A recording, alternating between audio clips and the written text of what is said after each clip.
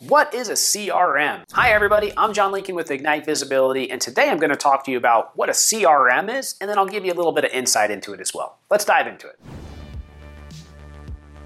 Before we get started, make sure to subscribe and click the notification bell so that you can get more videos like this in the future. So CRM stands for Customer Relationship Management, and this is a technology for managing all of your customer relationships and interactions online. First, I'll say, if you don't have a CRM for your customers, you should set one up. Second, I'll say, there's a lot of different options out there. And third, I'll say, you should go with one of the major options if you can, because they generally have more support and more abilities to do the things that you're going to need as your organization scales. I guess the fourth thing I'll say is that CRMs are more tied to digital marketing than they ever have been before in the history of digital marketing. With changes in cookies and a big reliance on first-party data, and the ability to connect CRMs in some ways to advertising platforms, it is becoming critical that you understand the relationship between your CRM and your digital marketing. So let's talk about that a little bit more. How are CRMs connected to digital marketing? 1, somebody fills out your lead form and they immediately go into a CRM. 2, somebody attends an event and they go into your CRM. 3,